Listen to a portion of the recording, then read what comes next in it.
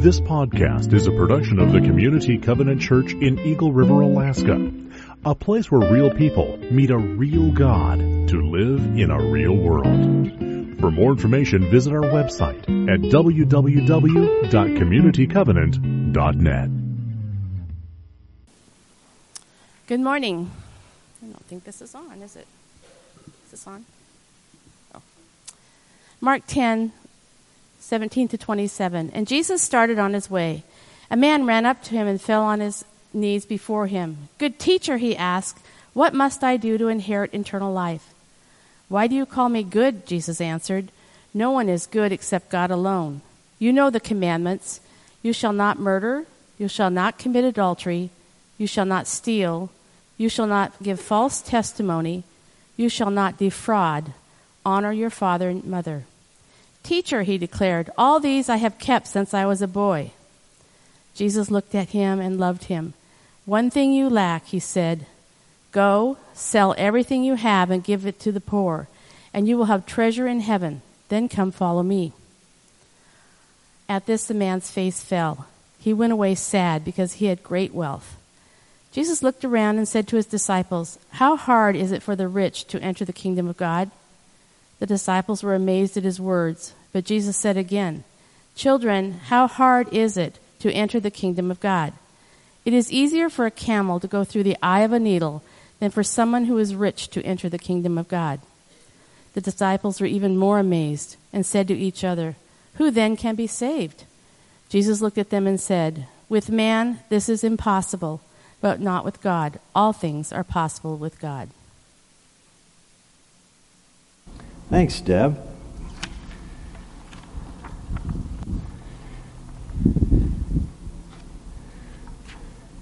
You know, it seems like from a very early age, we learn to ask for what it is we want. And it seems like some of us develop ways of asking that ensure we get what we want. I'll give you an example. There's a story in my family about me and learning to ask for what I want. Remember the days of the corner drugstore? And they had normally had like a little fountain tucked away in a corner where you could go and they'd make ice cream sundaes or malts, or maybe they'd make burgers or some fast foods, and you'd go shopping and then you'd sit up at the counter in that corner drugstore. Well, there was one in our community, and I used to love to go there. My mom would shop, and when she shopped, I'd go to the toy section, and I'd get bored with the toy section. I'd go off to some other section, and as you could probably imagine, as a small child, I was a pretty loquacious kid. That means I talked a lot. It's a polite way of saying that. Okay? And my mom used to tell a story of one day how I went and found my way over to the corner soda fountain. And there I sat down, and a lady came up and said something like, hello, little boy, can I help you? And I made very clear to her what it was I wanted. I said, I want a Coke. And the story goes, she said, well, is your mommy here? I want a Coke. And she was kind of looking, and I guess I got even more demanding. At one point, I actually hit the counter with my hand and said, I want a Coke. Like that. Well, there was a young couple that was sitting there, and they saw it, and essentially, whether it was they really wanted to get me a Coke or they just wanted peace and quiet, they wanted appeasement, right? They said, give the kid a Coke. And so my mom was looking all over for me, and here she comes up to the counter at the corner drugstore, and I was sipping happily on my large Coca-Cola with extra crushed ice, please. Okay? All right? Pretty demanding little kid. And, maybe some of you can relate to that. Maybe some of you have developed ways of getting what you want. And that starts when we're really, really little. And obviously it started that way with me. But have you ever thought about how we approach God? what it must sound like when we tell Him what it is we want. In fact, I would have to say that most of my conversations, maybe I'm a little more polished than I was at the corner drugstore, right? Most of my conversations with God often center around something I want, something I desire, some area of my life or in the life of someone I care about, or an issue or something in our country or another place in the world I care about. You know, I want Him to know what it is I want. And oftentimes I tell Him how I think He should provide that, and in the way I think He should provide that. Reminds me of something I read recently called, "I'll have 10 cents worth of God, please." We're so very good at telling God what we want from Him, aren't we? It says, "I'll have 10 cents worth of God, please. I want enough to get a taste, to actually have Him, but not so much that it costs me very much. I don't want to get distracted from the things that I really want. I don't want to be consumed by a huge dose of God. I want enough to feel pretty good about myself, enough to make my life respectable and manageable, enough to get me through the pearly gates. Yes, I'll have 10 cents worth of God, please."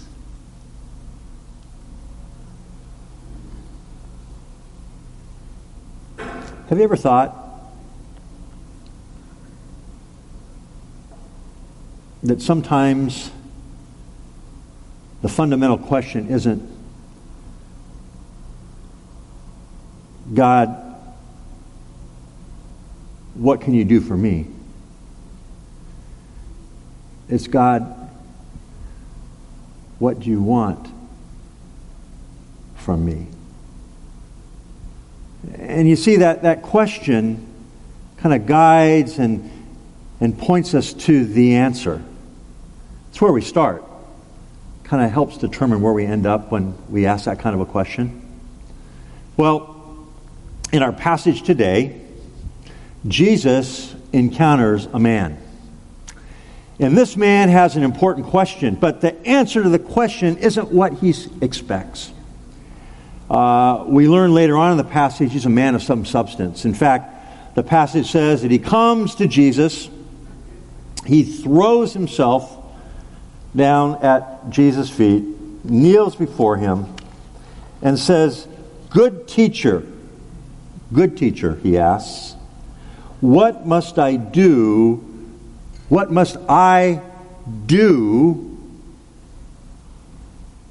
to inherit eternal life? Now, let me give you some background here.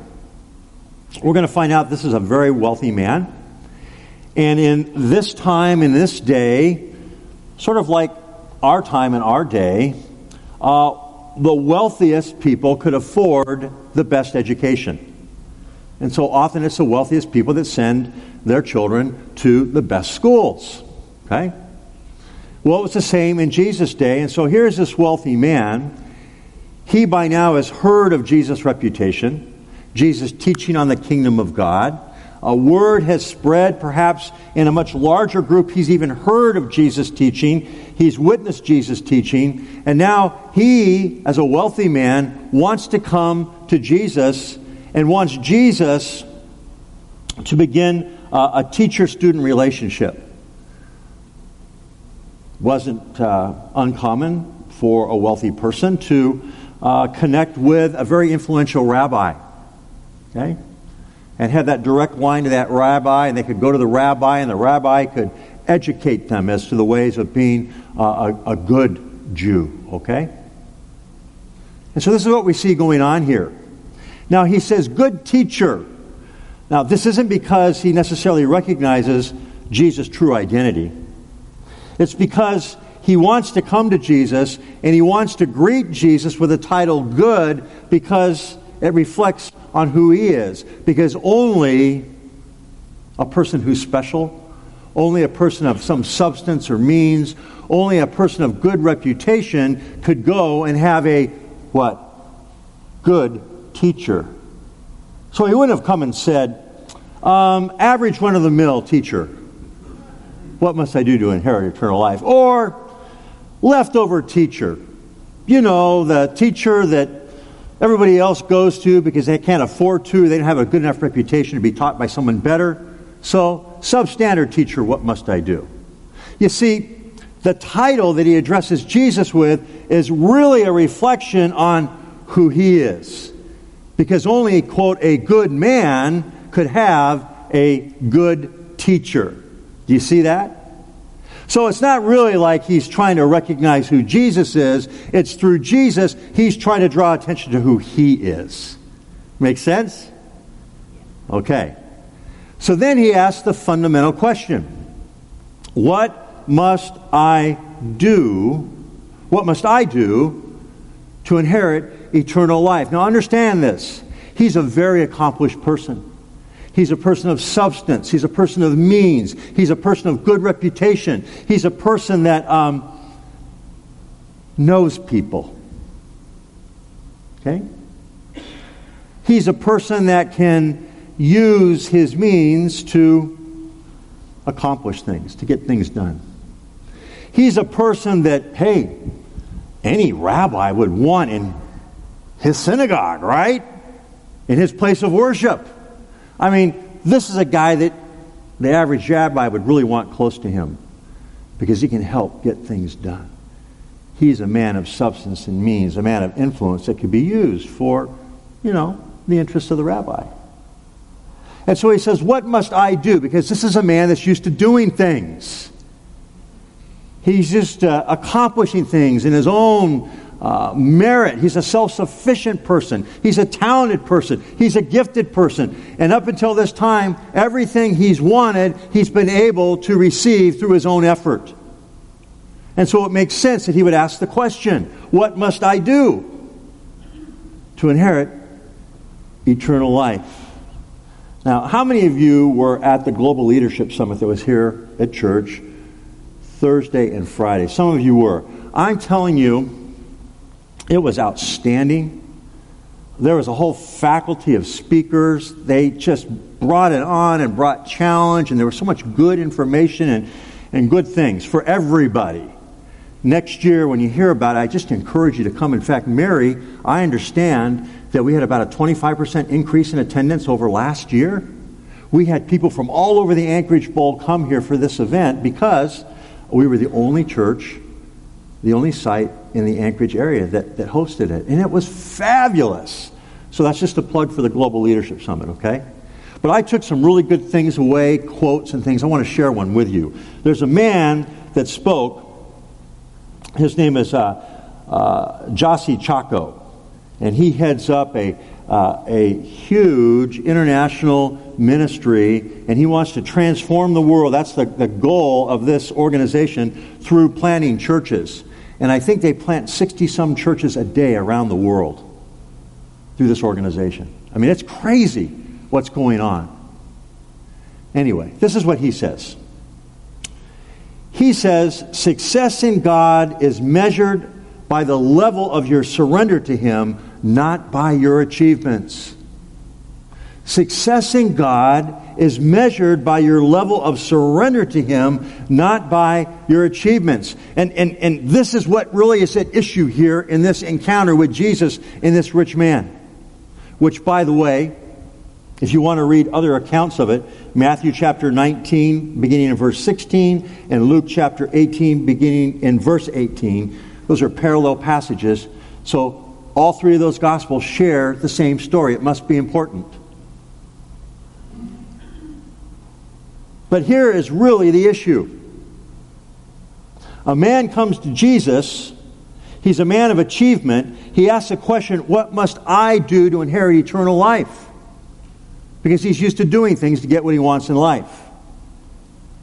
And the answer that Jesus is going to give him isn't so much about what he is to do, but what God wants from him, in the sense of God wants not part of him, God wants all of him. And what he's going to find out is this, is that the kingdom of God isn't a kingdom of doing, it's a kingdom of done. Again, let me explain this to you. Bill Hybels, whose church, Willow Creek, and the Willow Creek Association, puts on this Global Leadership Summit. He was one of the speakers, and he said this. He gave a contrast on Thursday morning. He said, whenever I share the gospel or the Christian faith with somebody, I write 2 words on a board or on a piece of paper. One is do, the other is done. And he says, underneath do, I put religion. Underneath done, I put Christianity. And there's a contrast.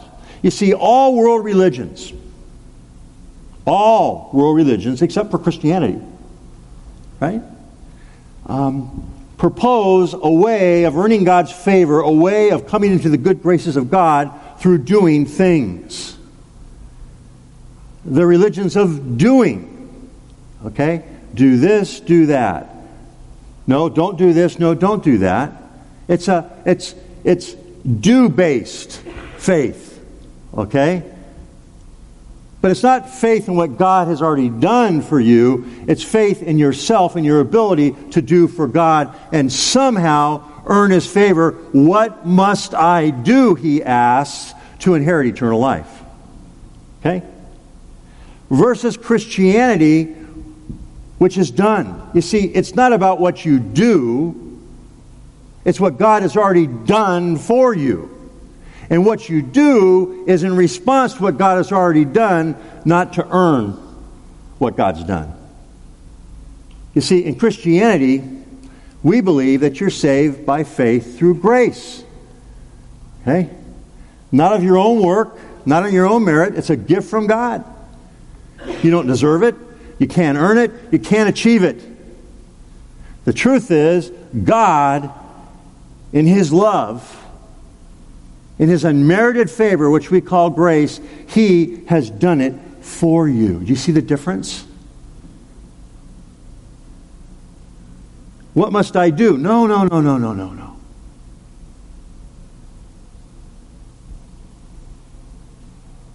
Jossie Chaco, success is measured by the level of your surrender to Him, not by your achievements.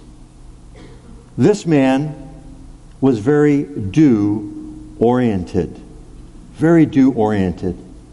And so, Jesus answers and says, why do you call me good? No one is good except God alone. And what Jesus is really saying to this good man is, listen, you're coming here offering to do something, but there really isn't anything you can do that is good when it comes to what God has already done.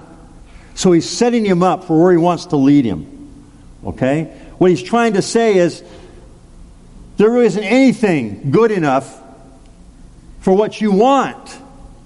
It's something that God is going to do for you. You can't do it for yourself. Your achievements, your wealth, that's not going to work in God's economy.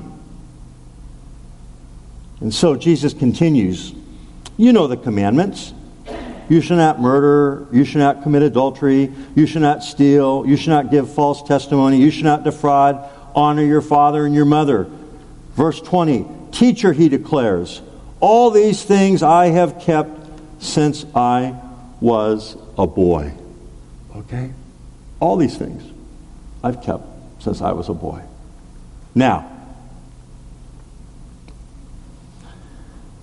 this is a defining moment, and we have been talking about defining moments, haven't we, for the last several weeks.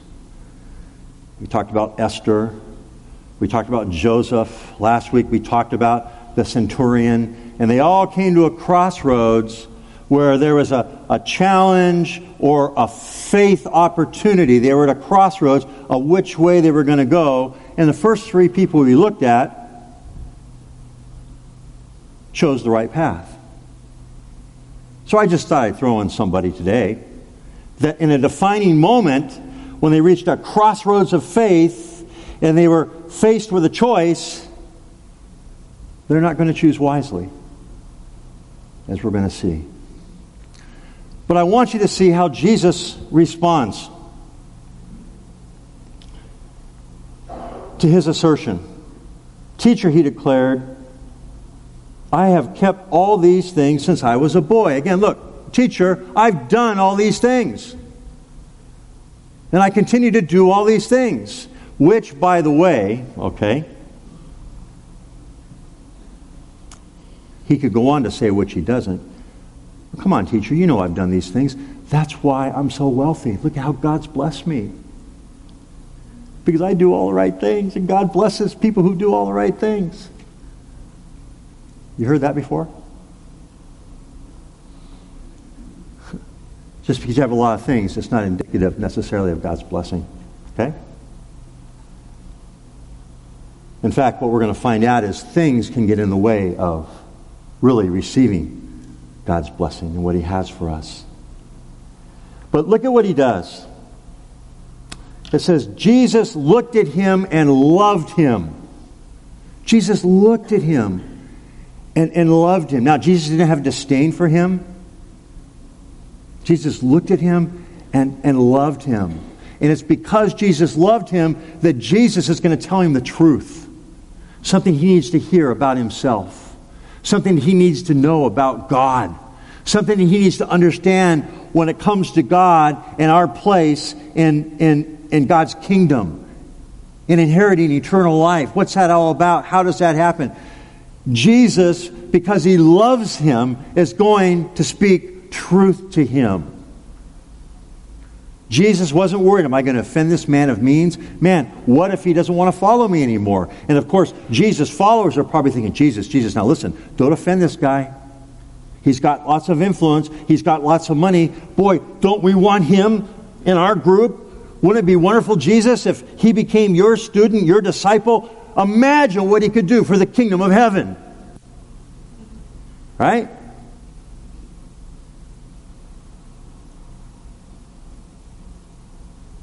But Jesus looked at him and loved him. And because Jesus loved him, Jesus was going to tell him the truth. He was going to tell him the truth. And the truth makes us uncomfortable.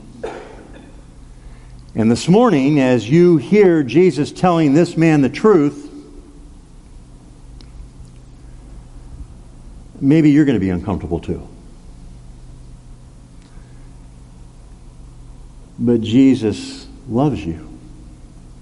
And Jesus is looking at you. And He's loving you. And He gives us His Word because He loves us so much He wants us to know the truth. Okay? It's a defining moment. It's a defining moment. And so this is what Jesus says. One thing you lack, He said. Go sell everything you have and give to the poor, and then you will have treasure in heaven. Then come and follow me. Okay? He says, go. Sell everything you have. Give it all to the poor. Then you'll have treasure in heaven. Then come and follow me. Now, Jesus said this in another way earlier in Mark chapter 8, just a couple chapters previous, verses 34 through 36. This is what He says.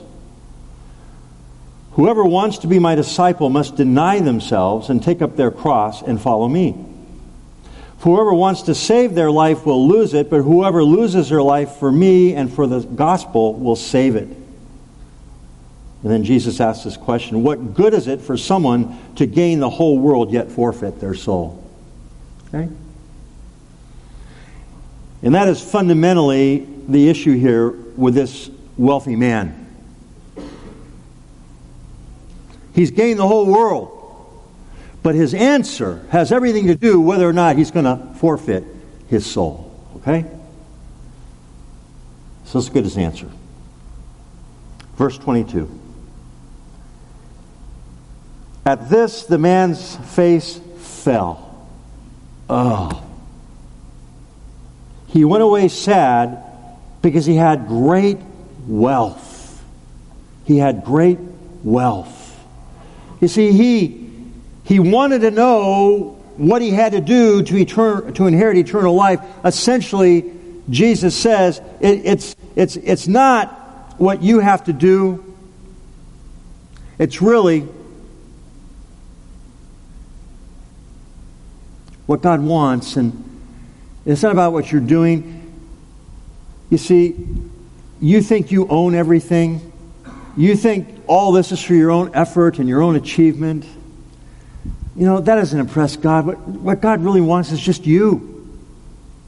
He wants you to surrender. He wants all of you. And what this man's wealth represented was the part of him that he was holding back. It was the part of him that he wasn't willing to surrender. And Jesus was getting to the point. God wants all of you. He just wants you. And at this, the man's face fell and he goes away. Again, Jossi Chaco says this. He says, the fear of what you have causes you to lose what God has for you. Can you imagine? The fear of losing what he had. Of saying, okay, Lord, you can have you can have it. The fear of losing all that and what that meant to him and his achievement and his status and all those things. The fear of losing what he had kept him from receiving what God had for him. Do you see that? And with that really contrasts as an attitude of scarcity versus an attitude of abundance. You see, in an attitude of scarcity, it's about ownership. Everything I have, I believe, is mine. I've earned it. I've worked hard for it. I've achieved it. And it's mine.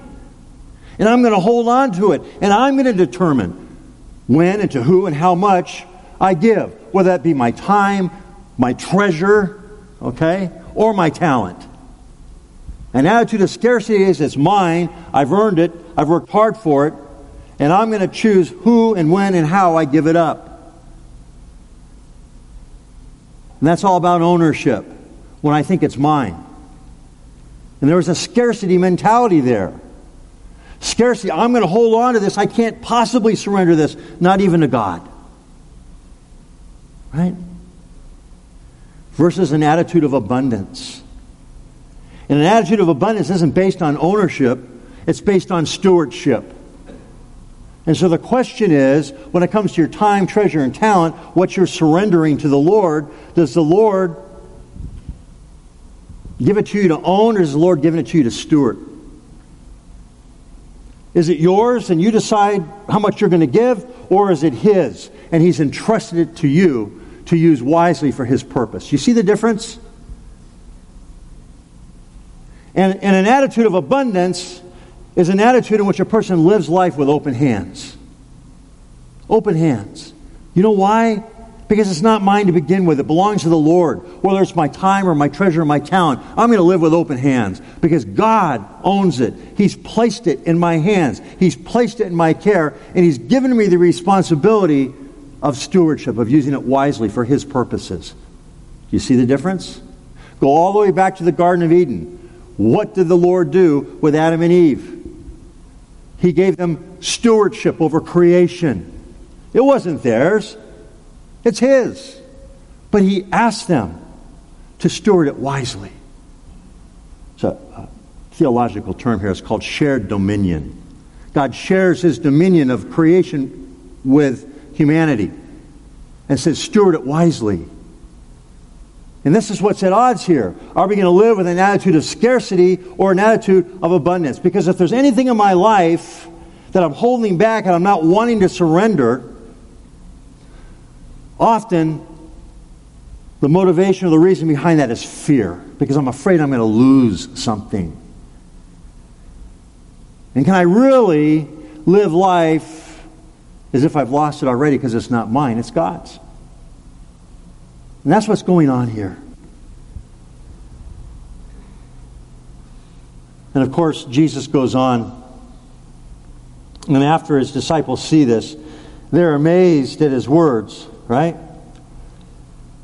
Jesus looks around and He said to His disciples, how hard is it for a rich to enter the kingdom of God? The disciples were amazed at his words, but Jesus said again, children, how hard is it to enter the kingdom of God? It's easier for a camel to go through an eye of a needle than a rich man to enter through the kingdom of God. The disciples were even more amazed and said to each other, who then can be saved? That's a good question. And this is the point. This gets back to the original question the man asked. Who then can be saved? And Jesus is going to tell them. With human beings, this is impossible. But not with God. All things are possible. Here's the point.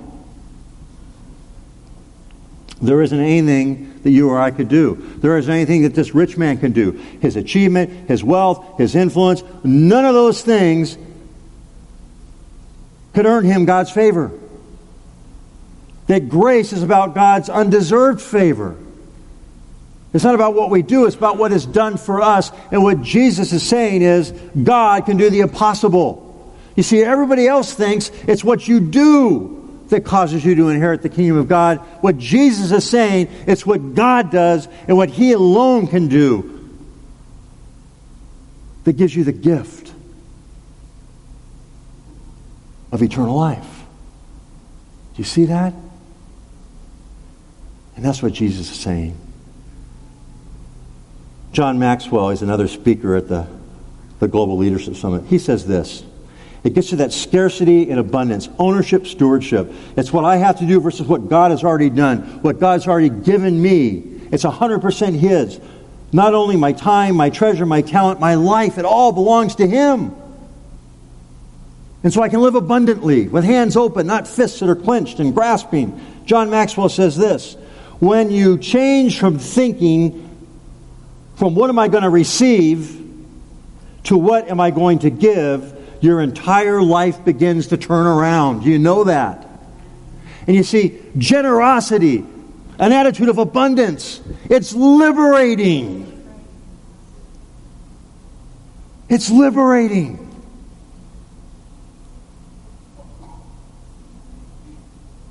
But the attitude of scarcity enslaves us.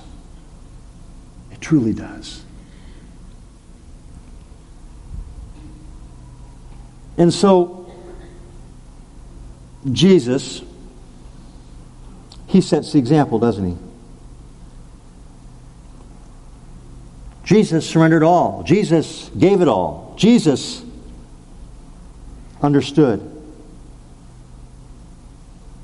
who He was and to whom He belonged. And in 2 Corinthians chapter 8, verse 9, we read something about Jesus. Bring that up. 2 Corinthians chapter 8, verse 9. Do you have that on there? No. All right, I'm going to read it to you then.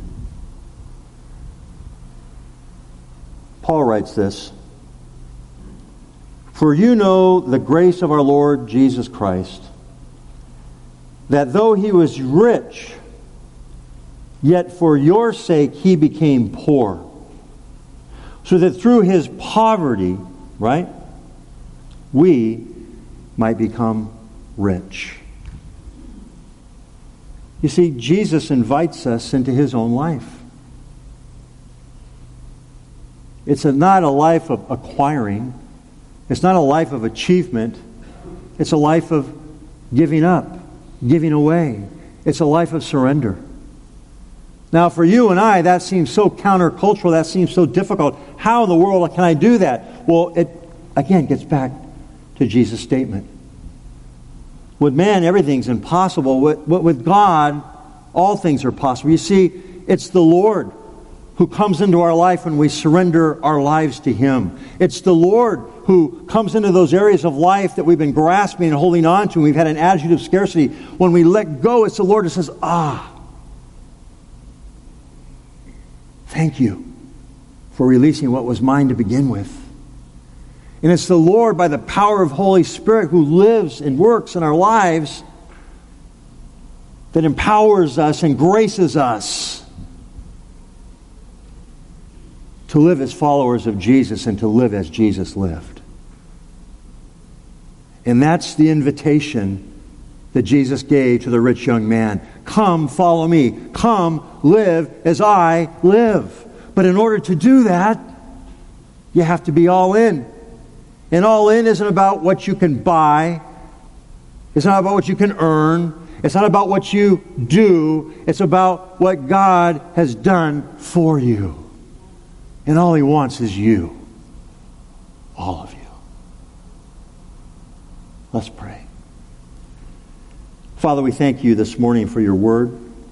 That's a challenge, Lord. It really is for all of us. And this morning, Father, as we continue in worship, we ask for your Spirit to convict us. If there's an area, Lord, that we're still depending on ourselves or our achievement, if we're uncertain about eternal life and we think somehow it's based on more of what we have to do, Lord, this morning, would you help us to release ourselves, all of ourselves, and give ourselves totally and completely to you. Lord, we can't do that in our own strength. It's impossible. But with you at work in our lives through your Holy Spirit, with you helping us understand it's not about ownership, it's about stewardship. With you, Lord, we want to release all of ourselves, our time, our treasure, our talent, and follow you. We want to be rich in the things of heaven. God, would you help us do that today? We pray this in Jesus' name. Amen.